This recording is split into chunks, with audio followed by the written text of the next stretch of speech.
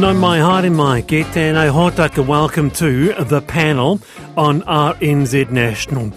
Banks are making record profits in New Zealand. Collective profits for the sector were $7.18 billion for the year ended December.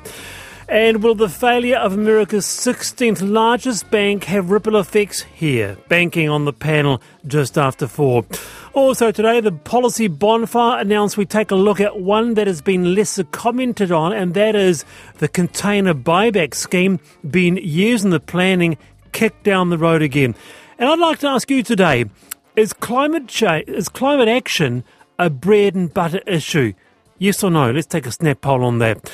Also today, the amount of sodium in our processed food. A consumer index study has found several common processed foods contain potentially dangerously high levels of sodium, and that has public health ramifications, says the Stroke Foundation. Also on the panel, many in wheelchairs feel like they're being discriminated against, being charged more and sometimes a lot more for events. So a lot to discuss here. Our manahiri today, Alexia Russell, journalist for The Detail. Kia ora. Kia ora. How are you? Well. Good to have you here. Also with us, been a long time away, the CEO of Rocketworks, Dean Hall. Kia ora, Dean. Kia ora. Nice to have you here. Now, I've been asked to mention this. About 3 days ago, we talked about marrows from the garden. And it turned out that a lot of people love their marrows. I had no idea.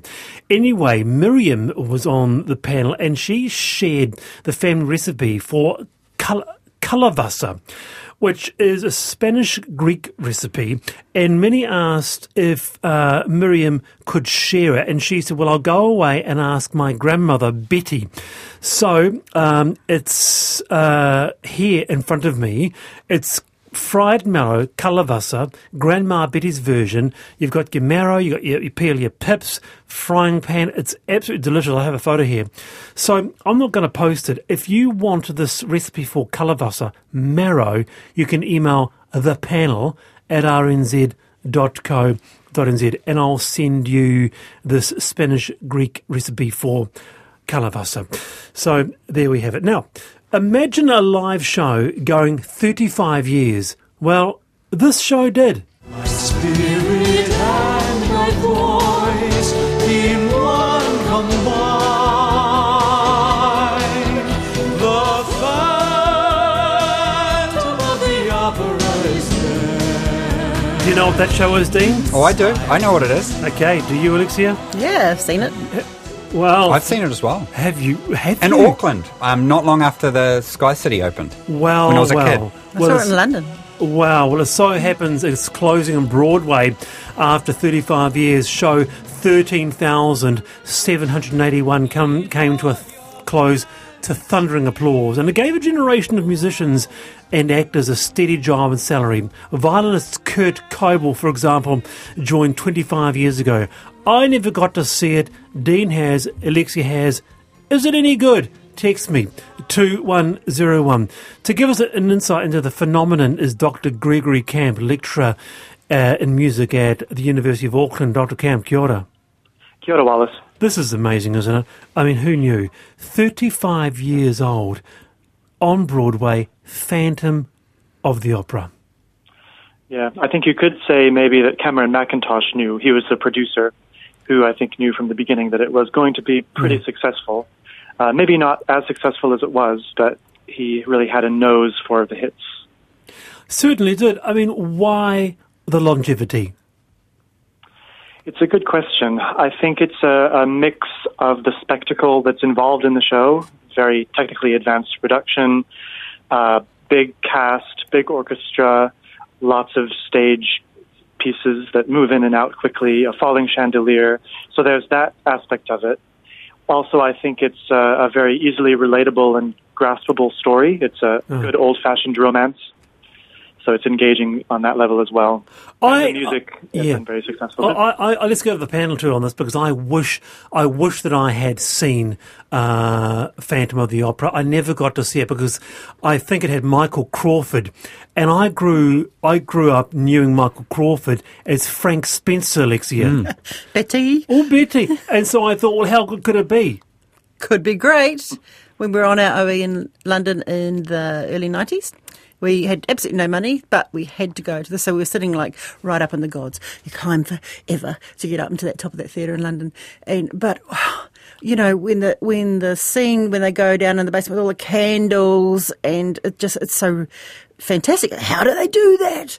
It's, you know, and then really? The setting is absolutely spectacular. It's really cool. Because I was only like 10, I think, when I saw it. It was quite long for a 10-year-old, but I was obsessed with it. And I think it was what the professor was saying about the production. It was the fact that the chandelier came down. I hope I'm not giving away any spoilers. It's been 35 years. 35 years, Dean. And it was, forget the spoilers. That's right. And I got to see it. It was just after the Sky Tower opened. So, not long after it. So it was my first trip to Auckland as a kid. So, you know, from the South Island. There's all that coming up from Dunedin, Gregory, seeing Phantom of the Opera. I mean, have you seen it, Gregory? I have. I've seen it a few times. I saw it when I was a kid. I was also obsessed with it when I was 10. I toured through Denver, which is where I grew up. And I saw it in London not too long ago when I was there on a choir tour a few years ago, chaperoning some kids. Is it still running in London? It is, yeah. I think it closed for a while with COVID, with everything, but they've since reopened it. Amazing, yes. Andrew says, we saw Phantom last year after seeing our company float. It's very good, but the original with Sarah Brightman is better, as she's got a higher range than other people. Gregory? That's true. Lloyd Webber wrote it for her. Oh, I didn't know that. Voice. Yeah. They were married at the time. I mean, what others come close? When I think of other musicals, I think of Hair. Jesus Christ Superstar? Jesus Christ Superstar. I really want to see Chess. I just, maybe because when I was a kid then, I just loved some of that music. Oh, so. One Night in Bangkok makes a hard man humble, Dean. Mm-hmm. I didn't understand it when I was a kid, thank goodness, but yeah. Gregory? I think the closest to that level of success might be Les Mis. So depressing. Also played for years and years and years in Broadway and in London, and was made into a film. So is this unique? Is this one out of the box, Gregory, that we'll never see another Phantom of the Opera? You might have your Hair or your Chess or your Lion Kings, or, you know, but this is actually really something special, the Phantom of the Opera. I think so, but I do think that Lion King will run for quite a few more years. That seems to show no signs of slowing down. So it might one day beat that record. Wow. I saw that in London. I saw Lion King in London. It was great. Are you a musical fan? I really being in London. I regret going. I wish I'd gone to more of them. Yeah, definitely. Is there something really special about Broadway as well in terms of the musical ecosystem, Dr. Camp? Well, I think so, but then I study it, so of course I'll be biased. But I think there aren't many places in the world where you can get that much excellent theatre in that small a space. It's really just Broadway and the West End in London, where you can go to a different show every night for a month and still not see everything. Wow. And you've been there, Alexia? Yeah. Well, I mean, you had to. No wonder it keeps going in London. You know, they have so many tourists, and if you had to put, you know, a list of top 5 on your experiences in London, that would surely be in there. Or Jonathan Gregory says, forget that, Starlight Express, opera and roller skates. Mm-hmm. Is that any good? I'm not a huge fan now, although I liked it when I was a kid. I don't think that music holds up as well as Phantom's music does. No, of course. No, my producer, though, Yana, I saw 2 thumbs up through the glass here, so we have one fan here. Tim says, Jesus Christ Superstar is a superior work musically compared to Phantom, in my humble opinion. Very good, Gregory. Thanks for being with us. Thank you. There you go. Julie says, the best performance of Phantom I've seen was by the Waipawa M&D about 4 years ago. The audience was from all over New Zealand and blown away by the talent and production. Megan says, excuse me, but the Hamilton production was as good as the London one.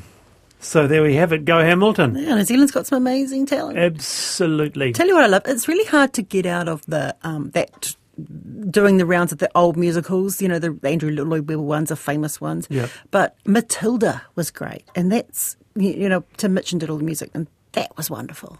Was it really? New music. Out of the, have you seen anything recently? No, musicals? I mean, I live right by the ASB Theatre, and I really want to make time to go to more of their productions because they run a lot of really interesting ones. There was one I really wanted to go see, Hedwig and the Angry Inch.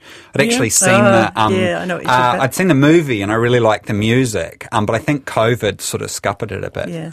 Wouldn't mind seeing a good musical. What's one I can go and see? Well, you mean live? Yeah. You got to see it live. Rent? Is Rent still running? Well, it depends where you are and when you are. Yeah. Yeah. Someone will find out for me, or someone will text a good musical. Anyway, wonderful feedback coming. Time for I've Been Thinking. Alexia Russell, what's your IBT today? I've been thinking about shoes. Now, bear with me. Catch the bus, drops me on Fanshawe Street, come up here, quite a walk, 15-minute walk. No way am I wearing high heels for that. Turns out, no way is anyone wearing high heels these days. So the more you look, the more you realise that women are now wearing flat shoes uniformly. You don't see high heels. You see the very rare pair of heels on the street.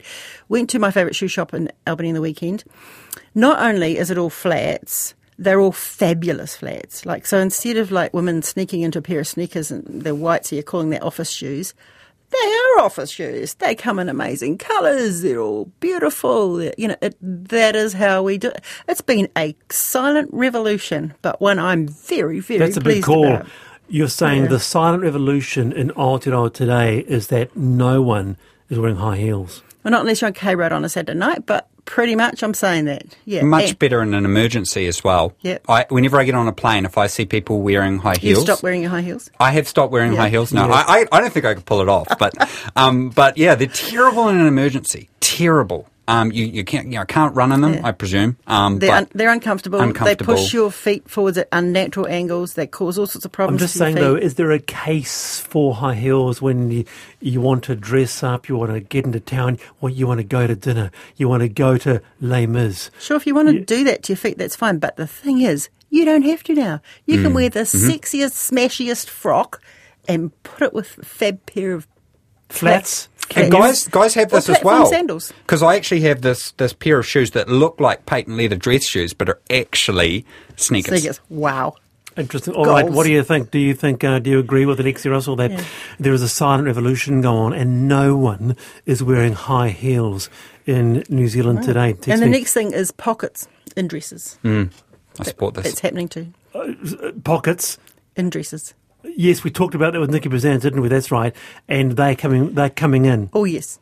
They Interesting. need to come in. No. All right, now, Hamilton is coming to Aotearoa. See that, says Jenny in the sunny Tron.